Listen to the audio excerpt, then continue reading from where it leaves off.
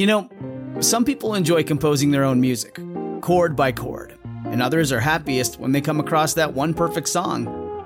Work is not a lot different than that. Whether you prefer building your own workflow or using a pre-made template, with Monday.com, you and the team can work in a way that's comfortable for everyone. Tap the banner to go to Monday.com and build your own amazing workflow, or find an awesome template. No judgment.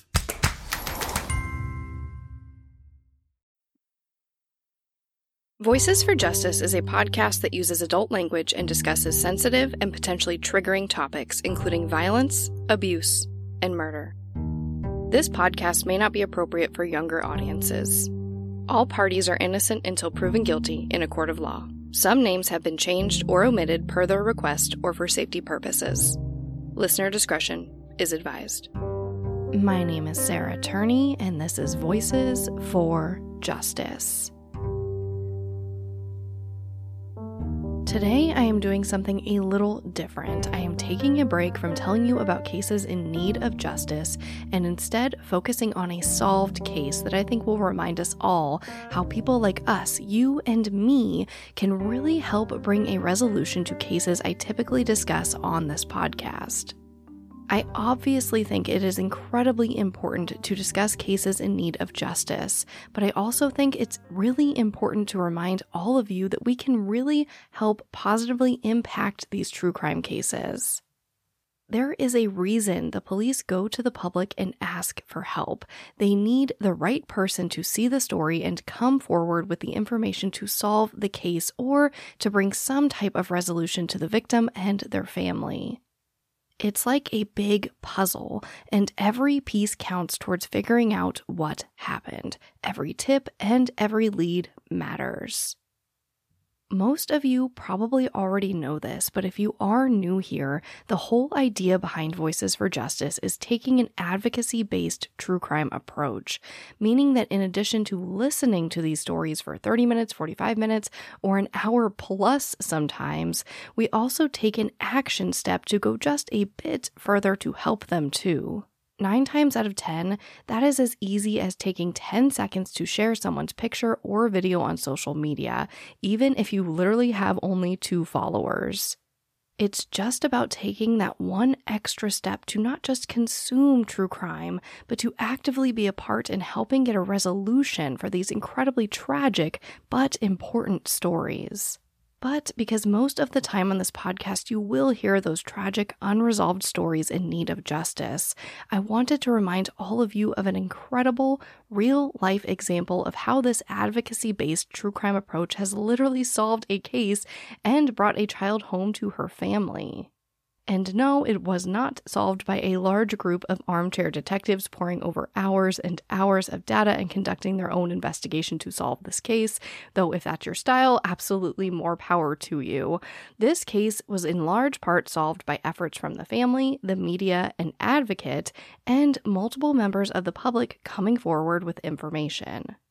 Of course, not only is this a story where the public submitting tips directly led to a kidnapped child being found, this is also an amazing demonstration of how families and advocates can partner with the media to move mountains in these cases.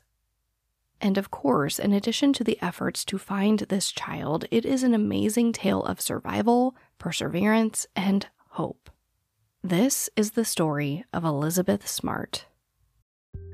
This episode of Voices for Justice is brought to you by Quince.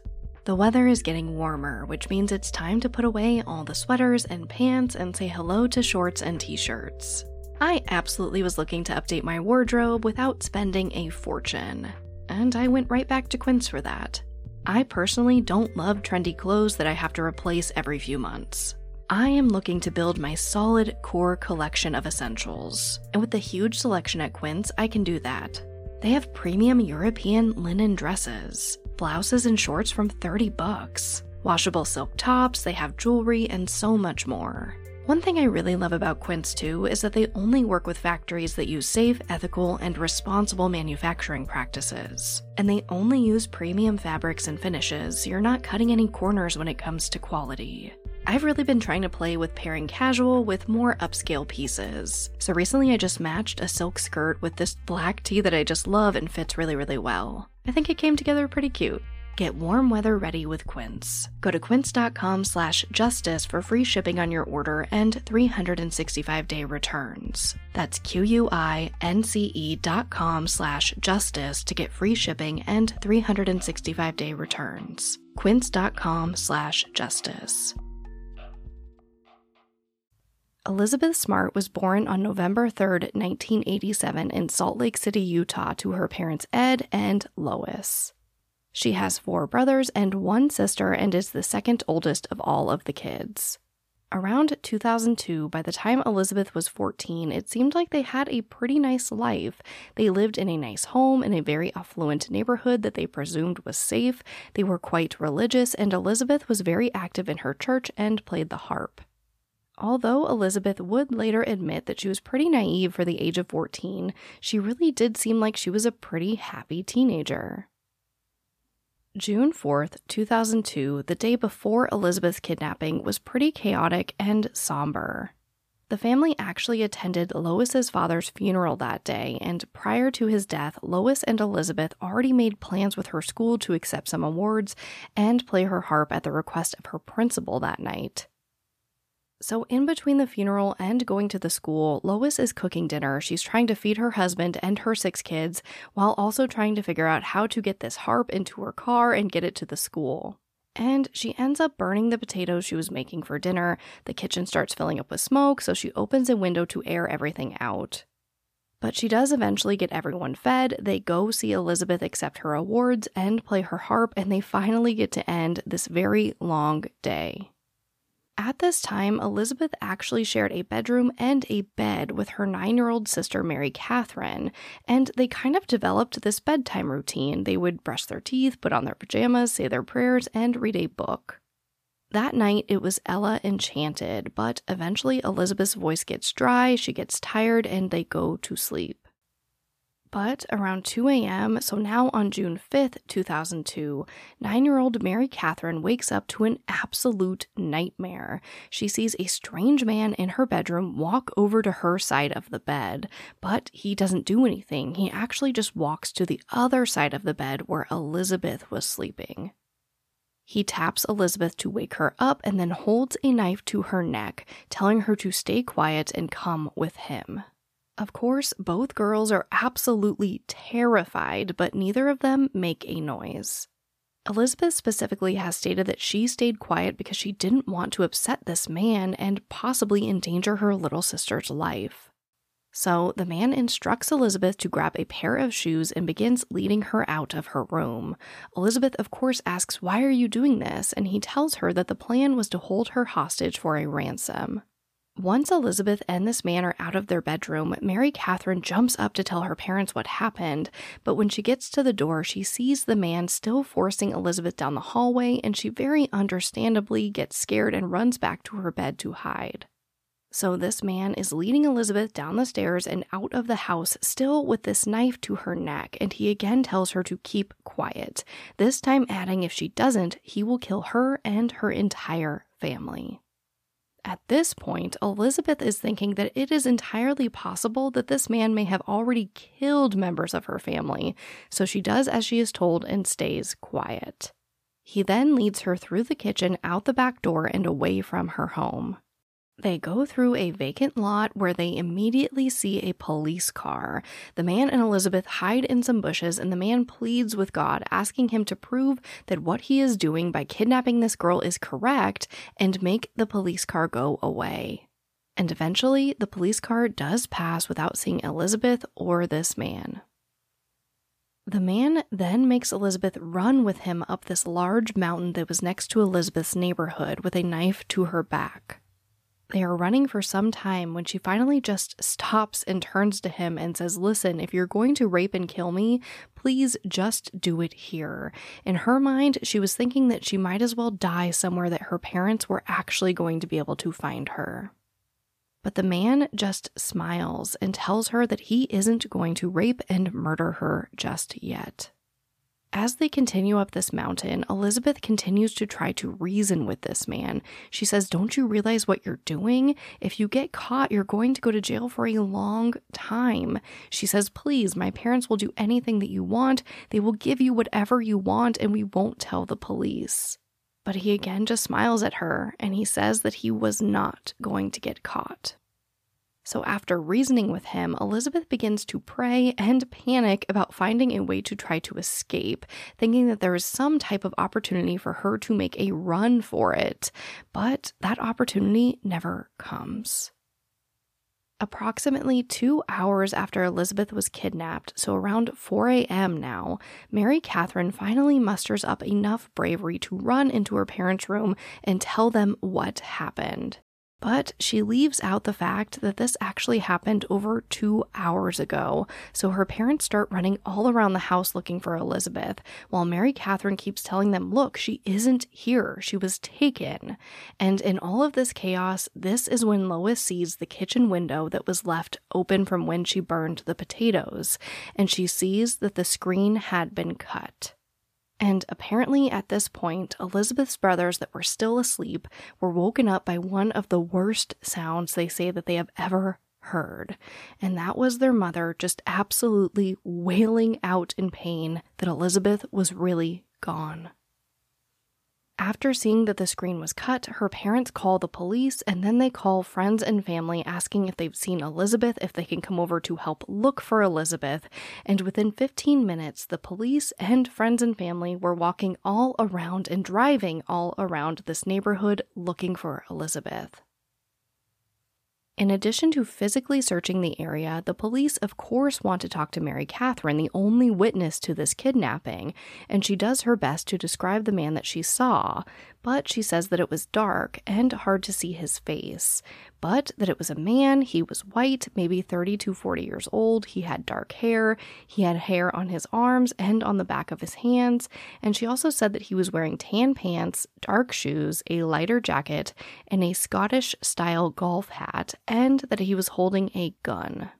She also adds that she definitely recognized his voice from somewhere, but that she can't quite remember from where. A lot of this description was actually wrong, like the handgun and the clothing, but I mean, who can blame her? She was literally 9 years old, and I'm sure she was absolutely terrified. But my point is that the police definitely had some type of guide for what this person looked like, because they had no idea if this was true or false at this point. After getting this initial description, the police actually instruct the family to not ask Mary Catherine again about the suspect, because they didn't want to jumble her memory, and they instead just encourage her to come forward as memories begin to surface. Of course, the police don't want to just interview Mary Catherine. Every member of the family was taken in separate police cars down to the station to be interviewed about Elizabeth, and they brought cadaver dogs into their home. But there was no sign of Elizabeth or any huge red flags pointing towards the family. And unfortunately, collecting suspect DNA from the crime scene looked pretty improbable at this point, since the 2 police officers who first arrived at the scene didn't seal off anything in or around the house, and in fact, there were a ton of people walking through the house contaminating the crime scene. They also didn't even keep a log of who was coming and going to be able to cross-reference any contamination. Detective Don Bell from the Salt Lake City Police Department said, quote, "That crime scene was contaminated beyond all hope," end quote. By 6:30 a.m., the sun was coming up, and Elizabeth and this man were still walking up this mountain. And around this time, after hours of going up the mountain with this man, it clicks, and Elizabeth remembers exactly who this guy is. This episode of Voices for Justice is brought to you by June's Journey. I'm pretty sure everyone here loves a good mystery, especially one with as many twists and turns as June's Journey. You get to step into the role of June Parker and search for hidden clues to uncover the mystery of her sister's murder. You engage your observation skills to quickly uncover key pieces of information that lead to chapters of mystery, danger, and romance. So what does that mean? Well, June's Journey is a hidden object mystery game. Essentially, you find hidden clues and uncover this mystery. But it's also more than that. You can customize your own luxurious estate island, you can join a detective club, and put your skills to the test in a detective league. I like that you can play totally alone, or if you want to play with other people, you can do that too. I find myself playing June's Journey in little breaks during the day, or most frequently at night before I go to bed. Whether you're craving a good mystery or just looking for an escape, I really do recommend June's Journey. Discover your inner detective when you download June's Journey for free today on iOS and Android. She actually recognized him from a few months earlier in downtown Salt Lake City. Elizabeth was getting clothes for school with her mother and her siblings, and this man was standing on the street asking for work and for money.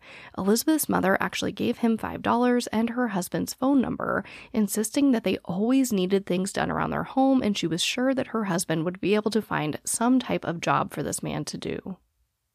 So he calls Ed Smart and says, "My name is Emmanuel." He explains how he met his wife, and Ed says, "Sure, come on over. I need someone to help me work on my roof." Emmanuel comes over and spends some time with Ed up on that roof. He talks about how he is a born-again Christian, how he spends his days traveling and sharing the word of God. But after this first day, he didn't show up to continue working on the roof. And this man would later admit that from the moment he saw Elizabeth downtown, he planned to kidnap her, and he even scouted out the area around her home to see how he could do it. So it seems that him coming to the house to accept that little piece of work was really just another way for him to scout out the best way to kidnap Elizabeth Smart. So at this point, Elizabeth and Emmanuel are still walking/hiking up this mountain, and she's just asking why he's doing this to her. And he finally says, "You're going to find out soon, and you're also going to meet my wife." And finally, after hiking over 3 miles up and around this huge mountain, Emmanuel yells out, "Hephzibah," and a female voice yells back, "Emmanuel." And this is when Elizabeth sees an entire camp set up. There was a tent and tarps and this very scary-looking woman, Hephzibah, who gave Elizabeth a very strong and intimidating hug. And this is when Elizabeth learns that Hephzibah is Emmanuel's wife, and that Elizabeth was taken specifically to be Emmanuel's second wife. The woman starts washing Elizabeth's feet and trying to get her changed out of her pajamas into a white robe that matched her and Emmanuel's robes. Elizabeth, of course, is resistant and eventually convinces this woman to let her change out of her pajamas herself. So she puts the robe on over her pajamas and slips the pajamas off from underneath and waits. And pretty soon, Emmanuel comes into the tent and begins doing a ceremony that he says will make him and Elizabeth husband and wife. At this point, for the first time since being captured, Elizabeth screams out that this is not what she wants. She doesn't want to get married to this guy. She doesn't want any of this. And he immediately grabs her and says that if she ever screams out like that again, that he will kill her. And of course, because this is the way this story goes and this terrible man is like this, Emmanuel says that they now have to consummate the marriage. And Elizabeth survives what would be the first of an unthinkable number of rapes. I feel absolutely no need to go into any further detail about the sexual abuse that Elizabeth Smart endured, but after reading her books and listening to countless interviews and speeches that she has given, it truly sounds unbearable, and it is absolutely something that no one should ever have to endure. But after Elizabeth finally fell asleep after what has to be the worst night of her life at this point, she woke up to Emmanuel tying a metal cord around her ankle and saw that the other end was tied to a large tree. So the possibility of Elizabeth trying to run was absolutely out of the question. At this point, she was trapped literally just over 3 miles from her home with no foreseeable way to get back to her family. And the search parties were so close to finding her. Elizabeth even says that she remembers one time being in the camp and she heard one of these search parties and what sounded like her uncle calling out her name. But she was immediately threatened to not speak or Emmanuel would kill her and every person that entered the camp to try to find her. So again, she stayed silent and the search party just passed right over them. There is no denying that Elizabeth Smart's case got an immense amount of media exposure almost right away. I mean, the story was absolutely everywhere. And the Salt Lake City Police Department was not shy about going to the media to ask for help to find Elizabeth. However, it is important to note that the family actually wanted to run to the media the second she went missing, and the police actually instructed them to wait at least 3 hours before doing so, which I have to say feels extremely counterproductive, as situations like this are kind of exactly why Amber Alerts exist. So you guys know I had to do some digging and find out why an Amber Alert wasn't immediately issued for Elizabeth. And I found that at this time, Utah actually didn't have an Amber Alert system, but they had something very similar. Just 2 months before Elizabeth went missing, Utah did in fact enact something that they called the Rachel Alert after Rachel Runyon was abducted and murdered. The criteria was very similar to an Amber Alert and is as follows. 1, the child must be assumed kidnapped. Okay, check. 2, the child must be 15 years or younger or have a proven mental disability. Check. 3, the child must be in imminent danger of serious injury or death. Okay, check. She was led away with someone by a gun, or at least that's what we believe at this point. And 4, there must be information provided to aid the police, like a description of the abductor, the abductor's vehicle, or the last known location of the child. Absolutely check. Mary Catherine had a more solid description of this man than a lot of people, and combined with Elizabeth's picture, I think that an immediate alert may have been extremely helpful. They did eventually put out the alert 3.5 hours after Elizabeth was reported missing, and this was actually the first time that the system was ever used, and unfortunately, it seemed like it wasn't really set up right to get this alert to the media properly, because some of Utah's radio stations didn't even get the alert.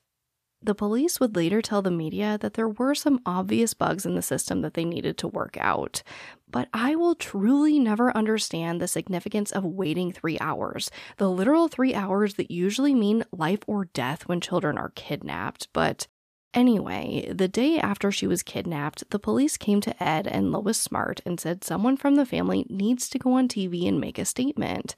Someone needs to start going to the media.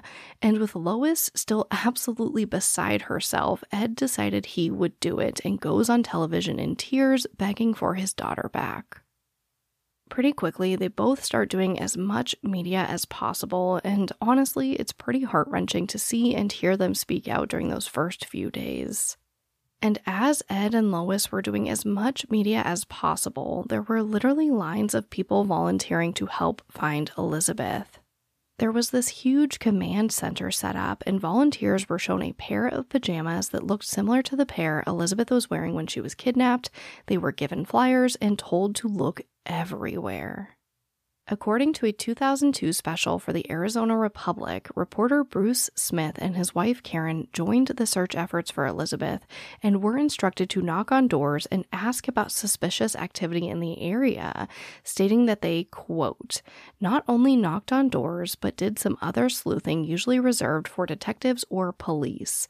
We were told to look in dumpsters, under cars, in the bushes, in vacant sheds, for anything that might help the police find Elizabeth or the person who kidnapped her, end quote.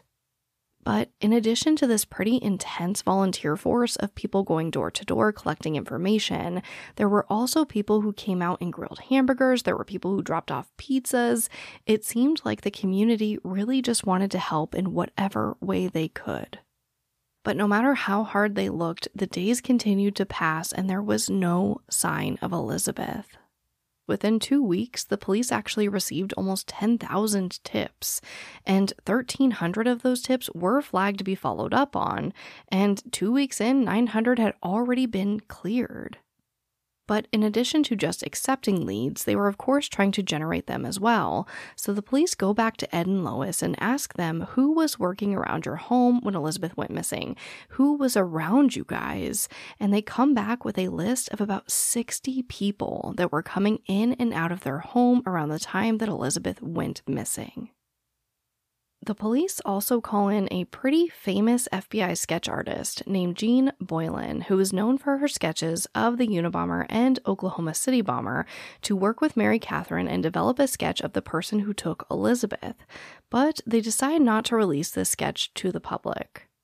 However, there was something that the police were very willing to release, and that was their suspicions of Richard Reese. Hey, it's Kaylee Cuoco for Priceline. Ready to go to your happy place for a happy price? Well, why didn't you say so? Just download the Priceline app right now and save up to 60% on hotels. So whether it's Cousin Kevin's Kazoo Concert in Kansas City, go Kevin, or Becky's Bachelorette Bash in Bermuda, you never have to miss a trip ever again. So download the Priceline app today. Your savings are waiting. Go to your happy place for a happy price. Go to your happy price, Priceline. I'm not going to lead you on. Richard Reese is not the man that kidnapped Elizabeth Smart, and in my opinion, the police focus on Reese almost derailed the entire case, so I'd rather you know that up front.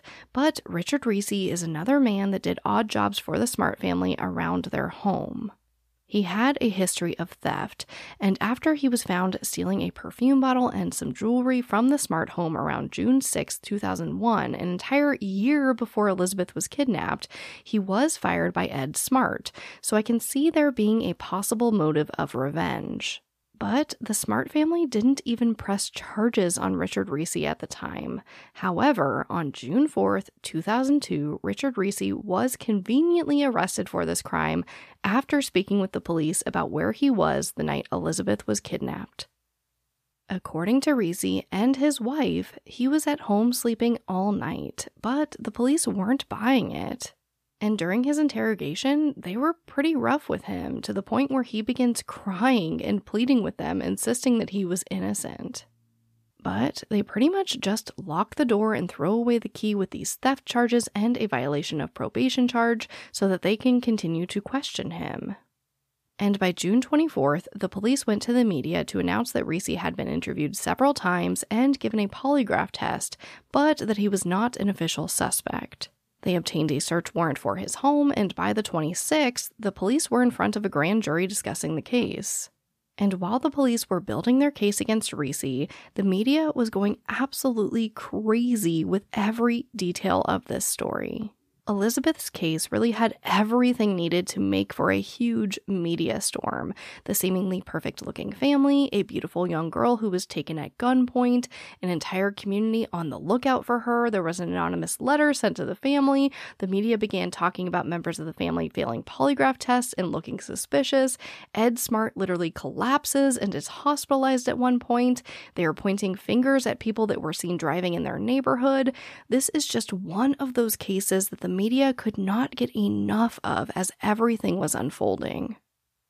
But as the weeks go by, leads begin drying up, and most of what was going around the media was just speculation about what people thought could have happened to Elizabeth. And as time went by, Elizabeth was still being abused every single day, but she was afforded some freedoms and was eventually able to walk around camp freely. And to be honest, it seemed like she was given so little food and water that her being able to hike back the 3 miles home while she was dehydrated and starving didn't seem very plausible anyway. One huge issue with this camp being in the mountains was literally just getting enough food and water to keep everyone alive. And in the first few weeks that Elizabeth was being held captive, Emmanuel was the only person that would leave camp and go to town to get this food and water. He would beg for money, but also just steal what they needed. Sometimes he would be gone for days, while Elizabeth and Hepzibah stayed at the camp literally dehydrated and starving. He would come back with some food and water and some alcohol that he would force Elizabeth to drink, and a few days later he would repeat this process. But about 6 weeks after Elizabeth was kidnapped, so around the beginning of August, Hepzibah becomes pretty irritated with this process, and she insists that they all be allowed to go into the city, and surprisingly, Emmanuel agrees. So they make Elizabeth wear a white veil over her face to disguise her, and they all start making trips into the city to beg for money. And one day, they were all in a grocery store when a cashier invites them to a house party that night.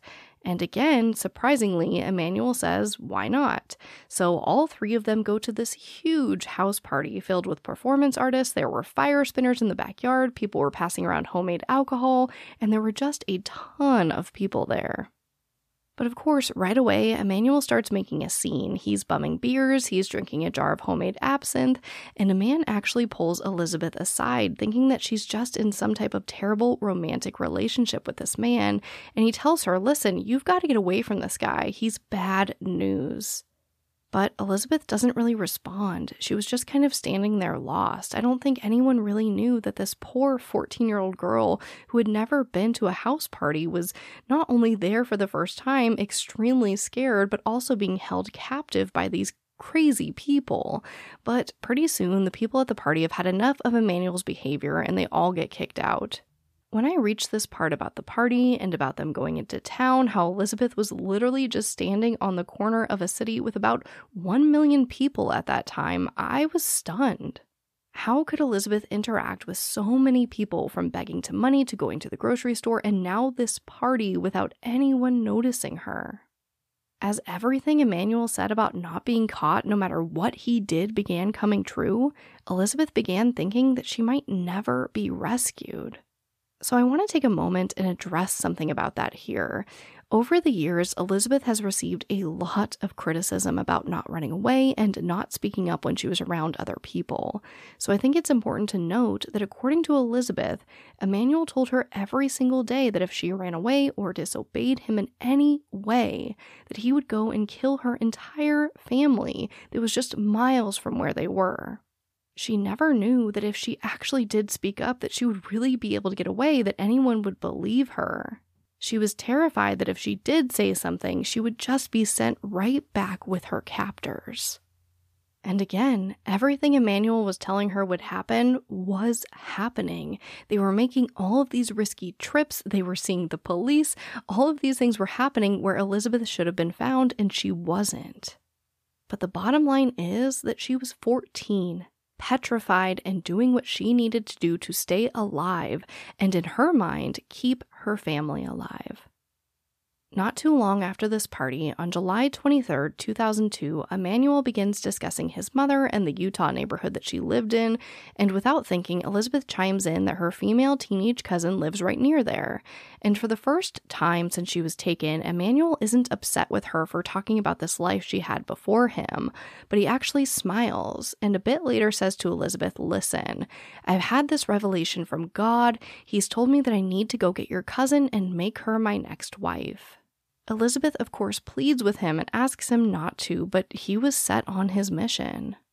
So he actually grabs the same knife that he took Elizabeth with and starts heading down the mountain towards her cousin's home. Around 3 a.m., now on the morning of July 24th, he somehow finds Elizabeth's cousin's house and tries to get in the same way he did at Elizabeth's house. He goes to a window, he cuts the screen, and he tries to creep through.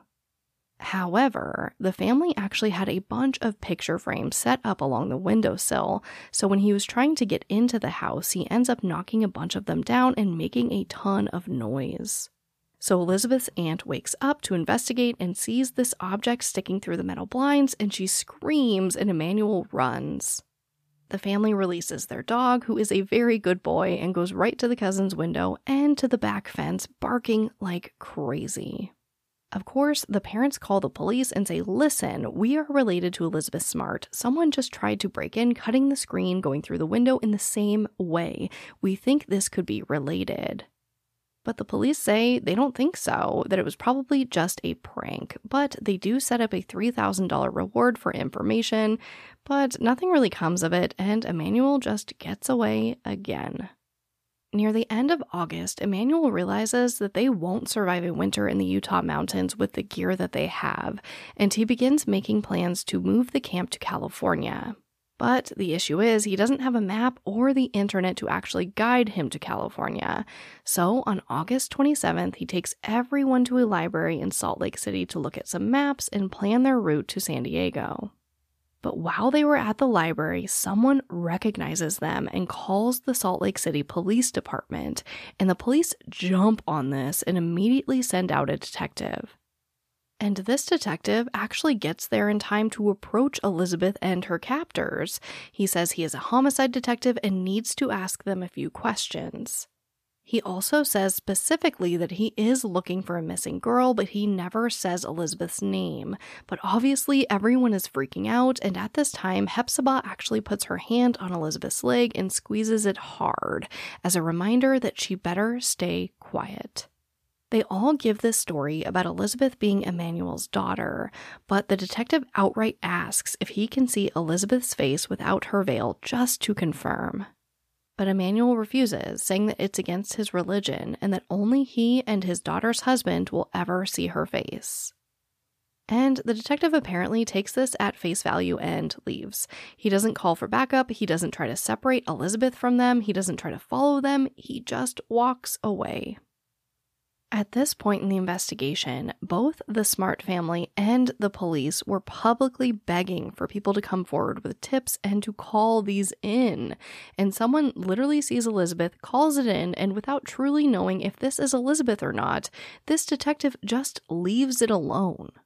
Now, I understand not infringing on someone's religious rights by making Elizabeth remove her veil, but I truly do not understand how that detective left that library unsure if that was Elizabeth or not, and didn't at least follow them back home to, maybe make sure she wasn't being chained up at some strange camp in the middle of the mountains.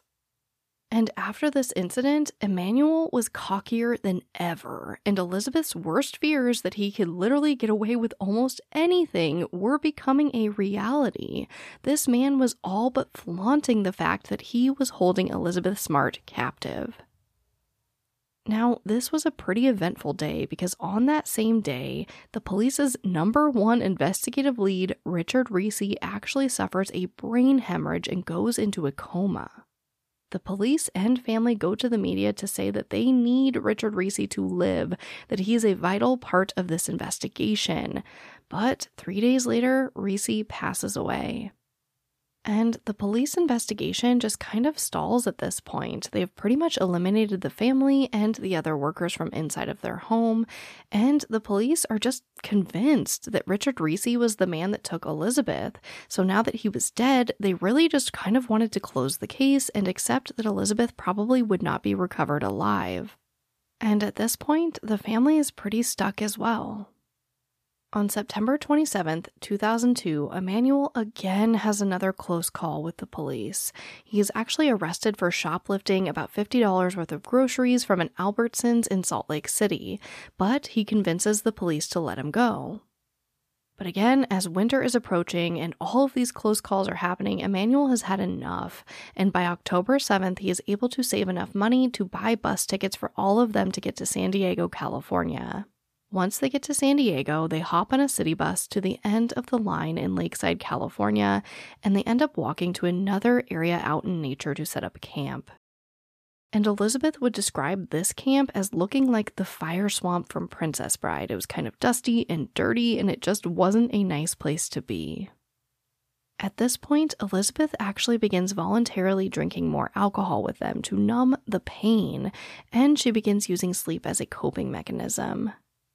She has stated that she was really just trying to pass the time until she could get away or be rescued. But then one of the largest breaks in this case happens on October 12th, when Elizabeth's sister, Mary Catherine, talks to her dad and says, "I remember who took Elizabeth. It was that man we saw downtown, that man that Mom gave money to and that came to work on the roof with you." She says, "Dad, Emmanuel took Elizabeth."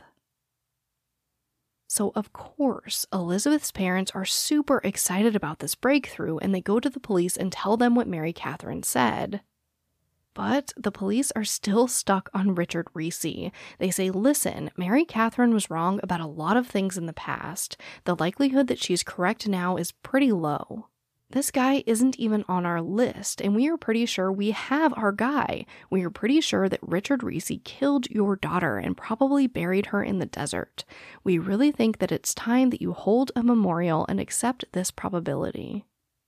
Despite being pretty frank with the family that they didn't think this was the guy, they do look into Emmanuel and create another composite sketch, but they urge the Smart family to not go public with this new revelation, stating that they didn't want to scare this guy away.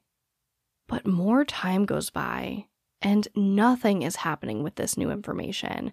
At one point, the police tell the family that the chief of police won't believe that Richard Reese didn't commit this crime until Elizabeth walks up and tells him that.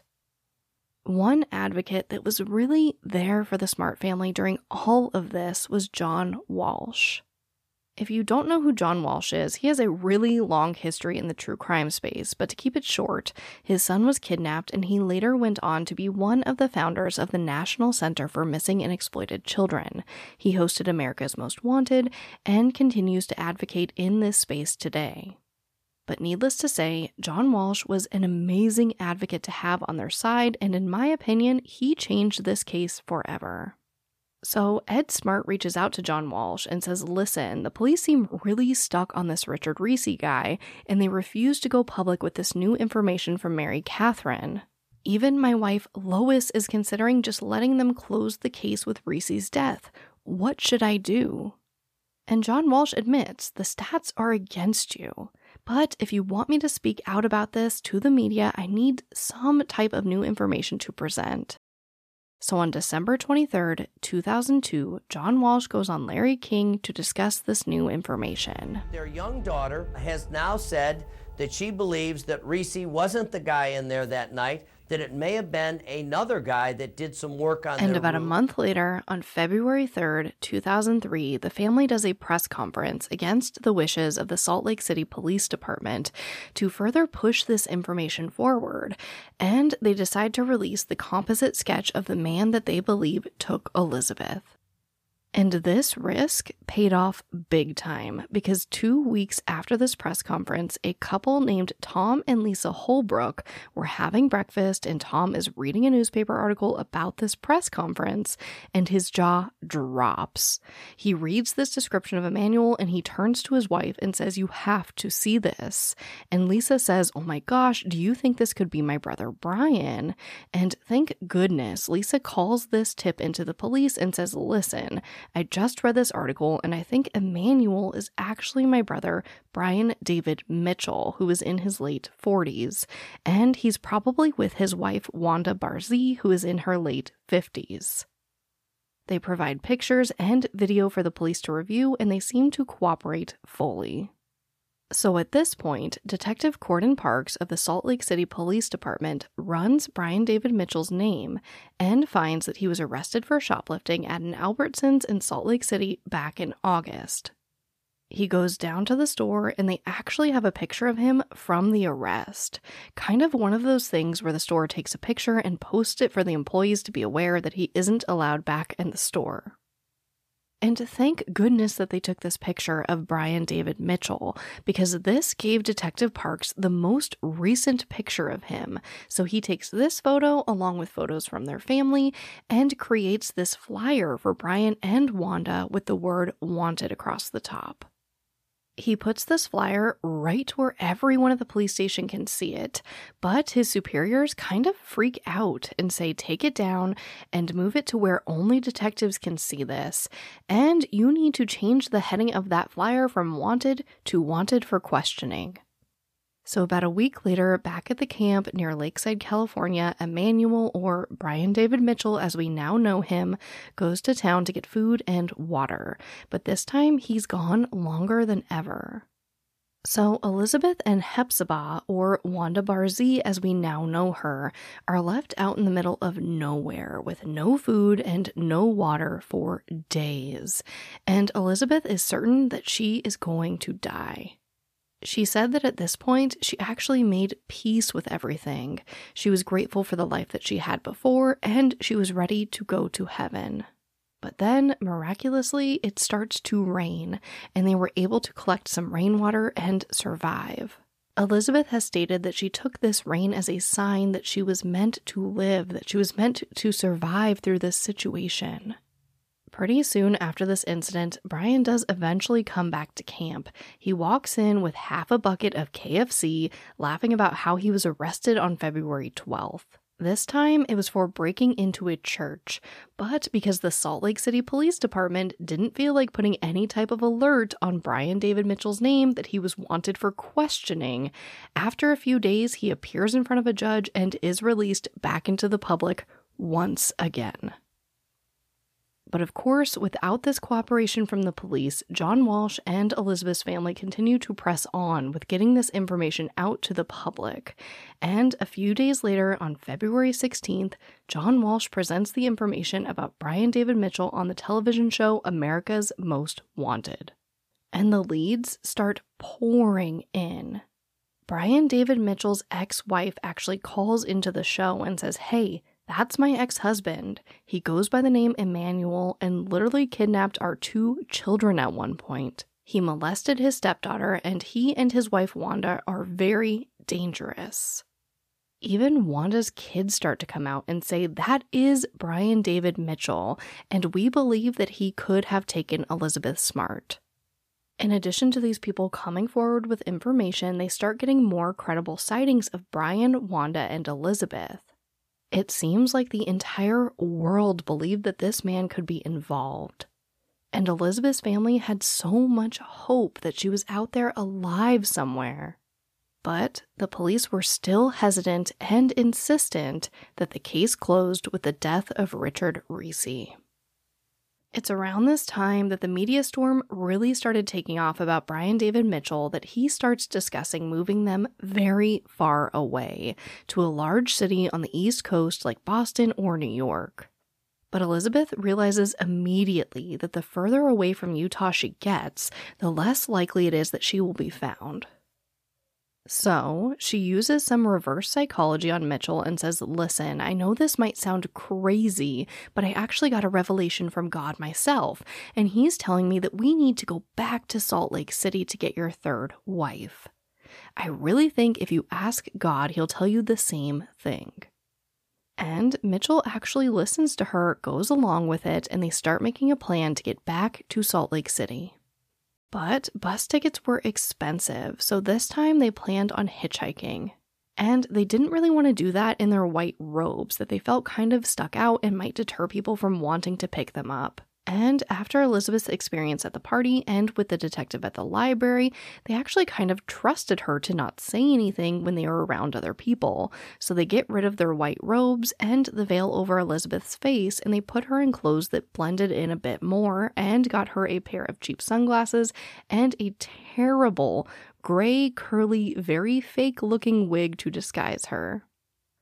On March 12, 2003, the Salt Lake City Tribune ran a news story with the headline, quote, "Smarts frustrated with police progress," end quote.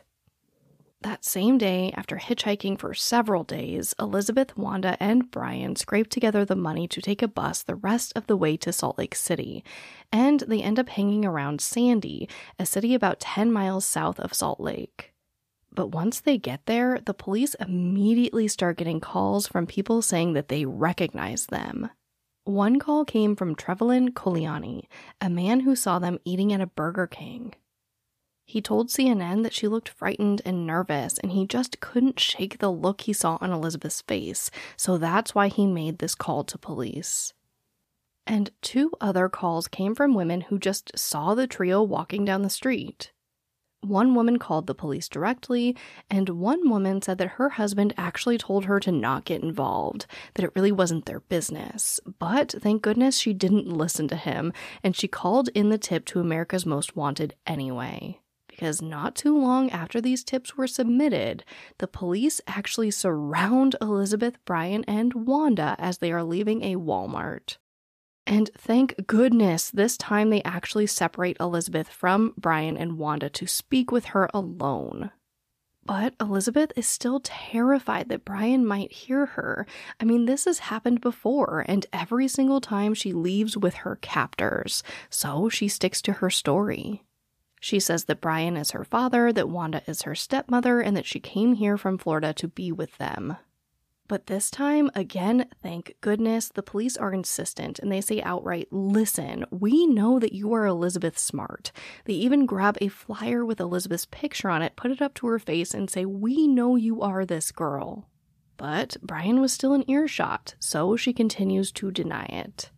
At this point, the police are kind of over it, and they're like, okay, we're arresting everyone, you're all being handcuffed, we're putting everyone in separate cars and taking you all down to the station. And right before they put Elizabeth into the car, an officer turns to her and says, this is your last chance to tell us that you're Elizabeth Smart, to end all of this. And they ask again, are you Elizabeth Smart? And Elizabeth racks her brain for a way to communicate with the police without Brian suspecting her. So she tries to stay in this character that she's expected to play and just says the words, quote, thou sayest, end quote. This is kind of an old-time way of saying, yes, exactly what you said. So the police are like, okay, this is good enough for us. This is absolutely Elizabeth Smart. They are all taken to the station. Brian and Wanda are booked, and after some time, Elizabeth is sitting alone in an interrogation room, I'm sure absolutely terrified. And suddenly, the door busts open, and her father just runs to her, hugging her and asking her if it's really Elizabeth, and they just continue to hug and to cry, and it's at this point that Elizabeth finally felt safe for the first time in 9 months. After this, Elizabeth is reunited with her entire family, and John Walsh flies out the same night to meet her. Of course, Elizabeth goes through a set of interviews with the police, and Brian David Mitchell and Wanda Barzee are held on these charges for their crimes against Elizabeth. Her parents go to the media to thank everyone for their efforts, but they decide to keep Elizabeth out of the public eye to give her time to heal. Elizabeth now commends her parents for not forcing her into a hospital or therapy and just allowing her to take time to process this terrible thing that happened to her. After she was returned to her family and before the trial against her captors began, Elizabeth actually went back to a relatively normal life. She slept in her old room literally that night, began going to school, and engaging in social activities. Although there were bumps along the way, by all accounts, it seemed like she had a pretty smooth transition back to being a normal teenager. But unfortunately, justice wasn't exactly swift in this case. This was largely due to Brian David Mitchell acting insane in interviews and going back to prison acting completely normal, so the courts had to evaluate and re-evaluate his competency to stand trial several times. And it wouldn't be until 2010, literally 8 years after Elizabeth was first taken by Brian and Wanda, that they would finally go to trial for their horrific crimes against Elizabeth. Ultimately, Brian David Mitchell pled not guilty, but was convicted of interstate kidnapping and unlawful transportation of a minor with the intent to engage in sexual activity, and he was sentenced to life in prison without the possibility of parole and is currently being held in Arizona. Wanda Barzee pled guilty to kidnapping and was sentenced to 15 years in prison. She was actually released in 2016, but then promptly rearrested for her involvement in the attempted kidnapping of Elizabeth's cousin. But after a mix-up of how many years of her time served was applicable to her sentence, she was ultimately released in September of 2018, much to the dismay of Elizabeth. After researching this case, I truly feel that a large combination of efforts resulted in Elizabeth being found. Of course, I cannot and will not downplay how Elizabeth handled the situation so well. She was incredibly smart to do what she needed to do to stay alive, but also to get them all back to Salt Lake City. Had Brian and Wanda taken her to the East Coast as was planned, I truly don't think that she would have been found. And of course, the reason people knew to be on the lookout for Brian and Elizabeth in the first place was because of the immense bravery and persistence shown by her parents. They literally defied the police and partnered with John Walsh to release this new information on major media outlets like Larry King and America's Most Wanted. If it weren't for that combination of efforts, again, I don't think Elizabeth would have been found. And I cannot discount Detective Corden Parks from the Salt Lake City Police Department, who made that flyer of Brian and Wanda and was a pain in the butt to his superiors. It seems like he was doing everything he could to make the people with the power to further this theory listen. But ultimately, they never really did, which is why I find this story of survival, this story of hope, so powerful. All odds were against Elizabeth and her family.